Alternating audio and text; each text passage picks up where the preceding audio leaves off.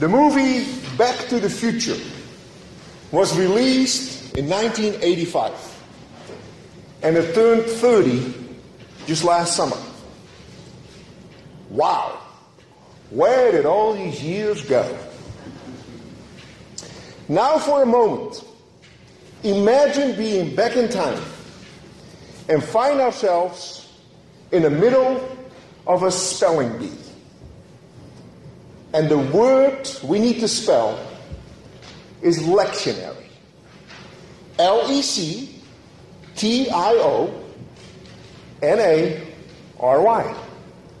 Lectionary. Of all the people I've asked in the last few weeks if they knew the meaning of the word lectionary, only a few did. Most people did not. And honestly, up to just a few months ago, I wouldn't have known what that word meant either. Now, according to the Merriam-Webster dictionary, a lectionary is a book or list of lections for the church year. More freely translated, it's a list of readings from Scripture each week of the year. Now, the practice of reading appointed Scripture on certain days or occasions dates back to the time of Moses. And at that time, it was made up of Torah readings. And later, passages were added from the books of Kings and Chronicles, and then of the prophets. And in Luke 4:16, we read about Jesus in the synagogue, reading from the book of Isaiah. Now, in the early church, the practice of reading from pre-assigned Bible verses evidently was inherited from Judaism. In the Rijksmuseum in Amsterdam hangs a Rembrandt painting dating back to 1630, portraying the mother of Rembrandt reading a lectionary. Now, the lectionary that we know today, and that is in place today, is referred to as the RCL, the Revised Common Lectionary, and is used in most Protestant churches. But it's based on the Catholic lectionary. But it's universally used around the world, using verses, as we just heard, from the Old Testament, from Psalms, an epistle, and from the Gospel reading, which we'll be doing in a little bit. Now, it runs on a 3-year cycle, alternating between the Gospels of Matthew and Mark and Luke. We just finished the year of Mark 2 months ago. And 2016 is the year of Luke, starting at Advent. Now, you may ask, what's the relevance of all this? Well, 4 weeks ago, I did a sermon. And for that week, the lectionary included Luke 3 and Zephaniah. Now, my choice on the sermon, as you may remember last time, fell on Zephaniah. Now, the lectionary for this particular Sunday again includes Luke 3, 15 through 22. And a good portion of what we're reading today was the same we did 4 weeks ago. Now, not being too familiar with these lectionaries, it seems striking that that same scripture passage repeats itself 4 weeks later. And I guess it is time to pay attention to today's reading of Luke and examine in more detail. Well, let's start reading Luke 3:15. Turn your Bible to page 60 in the New Testament.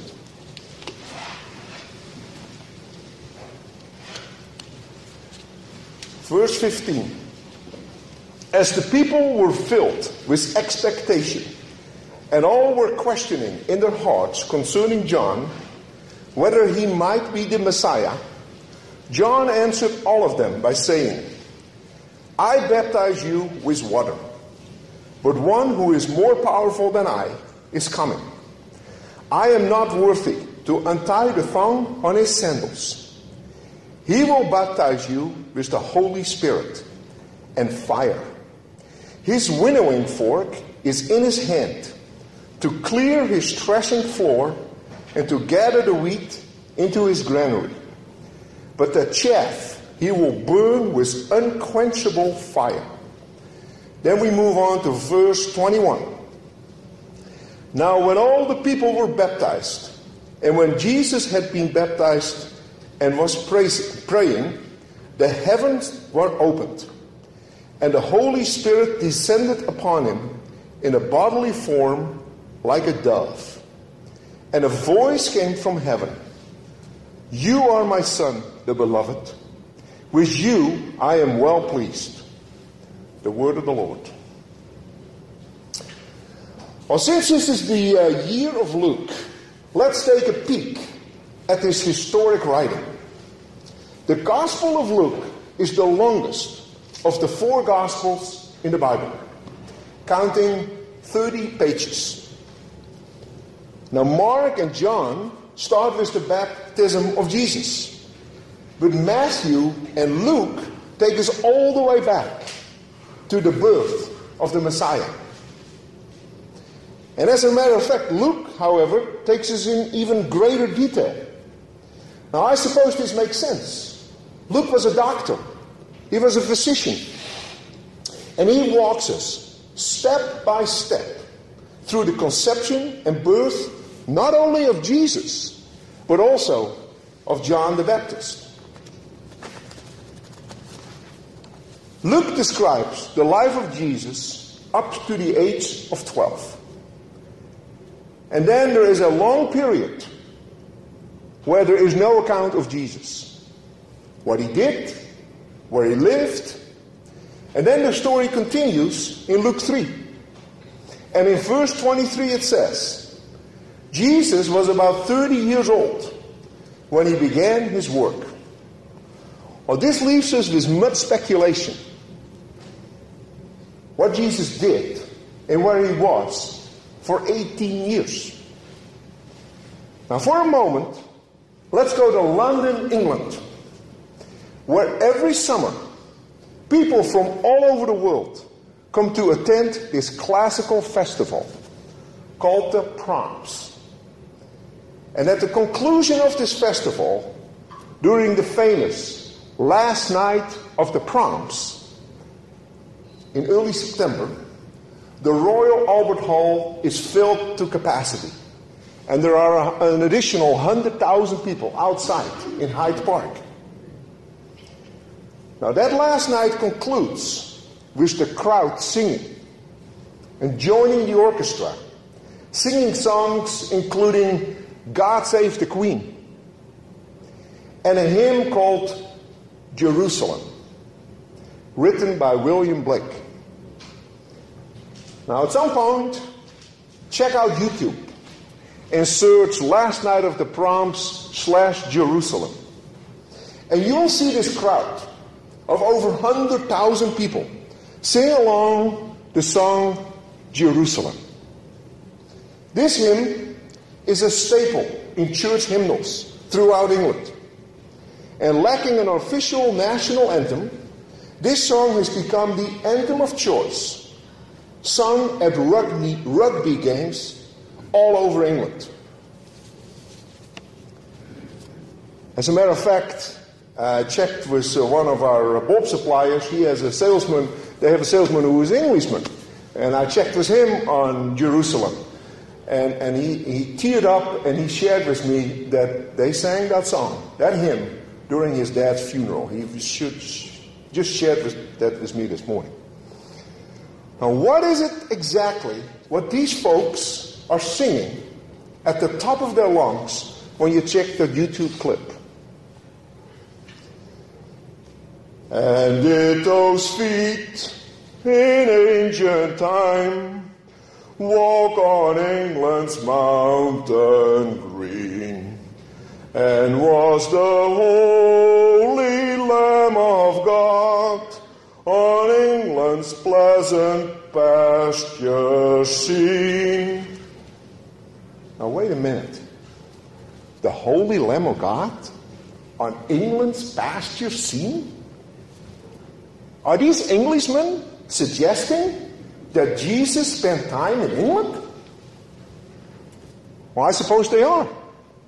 This is where the speculation of that 18-year gap in the Bible of the whereabouts of Jesus comes into the picture. Now, England was a major source of tin during the Roman Empire in the days of Jesus. And the abandoned tin mines in southwest England are still evident today. Now, English folklore has it that Joseph of Arimathea, the uncle of Jesus, was a wealthy tin merchant and would travel to England to make tin trades. Legend has it that on one of those trips he took along his nephew, Jesus, the son of Mary. Now, neither John or Mark or Matthew or Luke could tell us what happened during those 18 years. And we will never know for sure. But what we do know is what happened when Jesus was 30 years of age, back in the land of Israel. His cousin, John the Baptist, was only 6 months older than Jesus, born as an only child to Zacharias and Elizabeth. John provides an integral part to the launch of Jesus' public ministry. John was a teacher and a prophet, and he had a following of Israelites, hungry and thirsty and anxious for the anticipated arrival of the Messiah. Now, John received the word of God in the wilderness, and he was commissioned to spread the message of repentance and love of others by sharing with the less fortunate in society.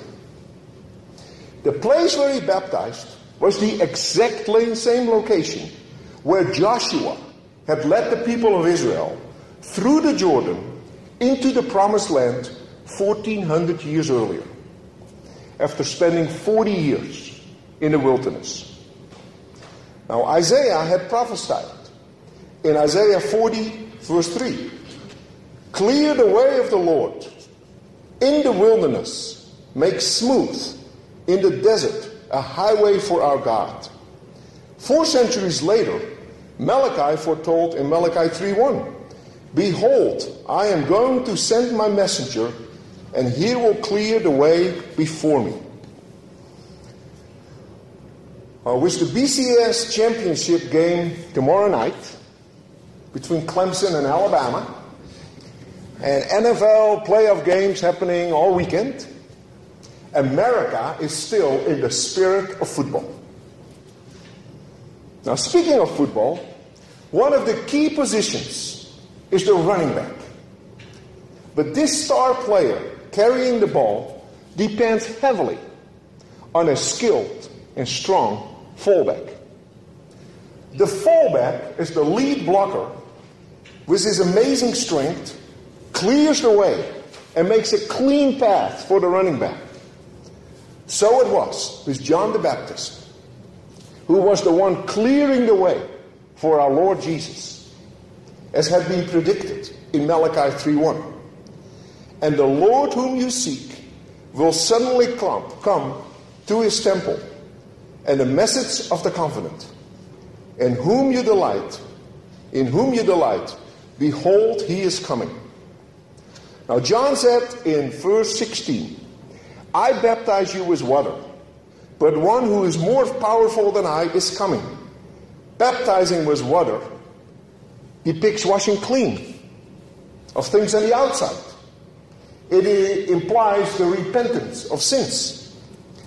Now, Jesus baptized with the Holy Spirit, depicting cleansing and purifying of the heart, like a fire purging the rubbish from within.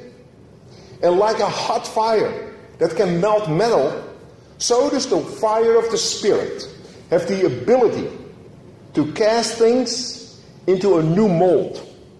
In other words, the Holy Spirit has the power of transformation. Now, John could only promise the folks in the Jordan being baptized that they would be saved. But Jesus has the ability to make that happen and turn this into a reality. Our Lord and our Savior. In verse 17, it said, his winnowing fork is in his hand to clear his threshing floor and to gather the wheat into his granary. But the chaff will burn with unquenchable fire. The wheat and the chaff are not neatly separated in distinct little piles. The Lord, with his winnowing fork, does the separating. Picking the good from the bad is something that flower farmers are used to. We see some pink flowers in front of us here. The Latin name for this flower is Matthiola incana. And most people call it stock. Kind of a weird name, but that's what it's called. Now, these flowers are directly seeded in the field. 50% of the flowers come up making stems with single flowers that are absolutely worthless. The other 50% of the stems coming up make these beautiful double flowers, as we see in the vase here today. So the flower farmer only picks the double ones and leaves all the stems, the 50% with the single flowers, leaves them in the field. And they become compost. They become green feed for the next crop. So it is with the wheat in the field. He will gather the wheat in the grain shed, but the chaff will burn with unquenchable fire. Folks, this sounds like the ultimate vivid description of hell. Now he will gather his believers and prepare them from the kingdom of heaven, the promise of eternal life. Then we read in verse 21, now when all the people were baptized, and Jesus had been baptized and was praying, the heaven was opened, and the Holy Spirit descended upon him in a bodily form like a dove. And a voice came down from heaven, you are my Son, the beloved. With you I am well pleased. Can you imagine what the crowd must have felt like when that happened? Complete astonishment. Here indeed was the Son of God. Now the other bunch of flowers we have here in front of us is called Ornithogalum dubium. That's the Latin name. Some people call them Star of Bethlehem. Well, these flowers come in orange, as we have them here today, or in white, or in yellow. And these flowers are grown in Israel. Now, Israel is the main producer of Ornithogalum flowers, but also of Ornithogalum bulbs. And thus exported all over the world. Now, we grow these particular flowers at our Oxnard farm. And we purchase the bulbs from Israel. Now, a few years ago, my wife and I had a great fortune to visit a bulb supplier in Israel and check the bulb production and look at some new varieties. But then we also took a few days to do some sightseeing, including a trip to the northern part of Israel. And we saw some sites like Mount Tabor, the mountain of transfiguration. We went to Nazareth. We went by the site of the wedding of Cana and Capernaum, and of course the Sea of Galilee. Now it's called the Sea of Galilee, but in reality it is just a mid-sized lake. But it drains into the Jordan River. And the tour bus took a moment to stop at one of those sites at the Jordan River where a lot of people are being baptized today. And what a sight to witness that Jordan River. The river that is so deeply rooted in Jewish history, from Genesis to Deuteronomy and Joshua and Micah. There are so many references in the Bible to this river. The eastern border delineates the promised land. This is the river where Jesus was baptized, the place where history changed forever. The baptism of Jesus simultaneously marked the inauguration of Jesus' early ministry that lasted for a little over 3 years. Now Luke describes what immediately happened after Jesus being baptized. And Jesus spent 40 days in the wilderness.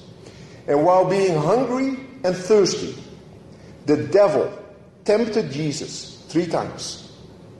He overcame these temptations with the power of the Holy Spirit. Now, Satan is wielding his powers today in our world, all around us. Look around us, the forces of evil are everywhere. Now, in a few minutes, we will sing the famous hymn, "A Mighty Fortress is Our God." Martin Luther wrote this hymn in 1529. This hymn is the ultimate battle song of good against evil. The last verse depicts the Word of God above all earthly powers. The Holy Spirit and God's gifts are with us, and He is on our side, and His kingdom is forever. Ladies and gentlemen, the Holy Spirit came upon Jesus like a fresh spring.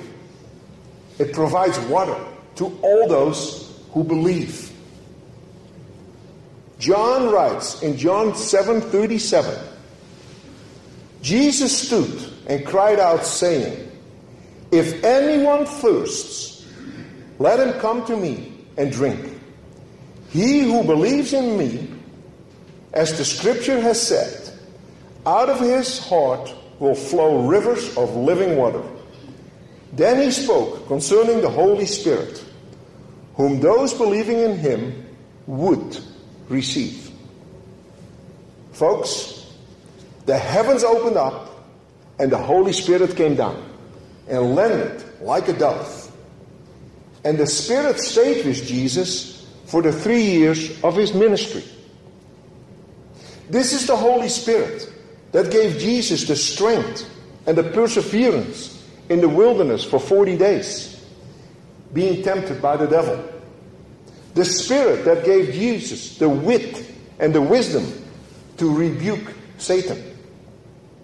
The Holy Spirit provided Jesus, and later the disciples, as described in Acts, with the amazing ability to perform miracles. The Holy Spirit was there on Mount Tabor, the mountain of transfiguration, with Jesus and Moses and Elijah. The resurrection could not have happened without the power of the Holy Spirit. After the resurrection, Jesus walked the earth for 40 more days before ascending to heaven.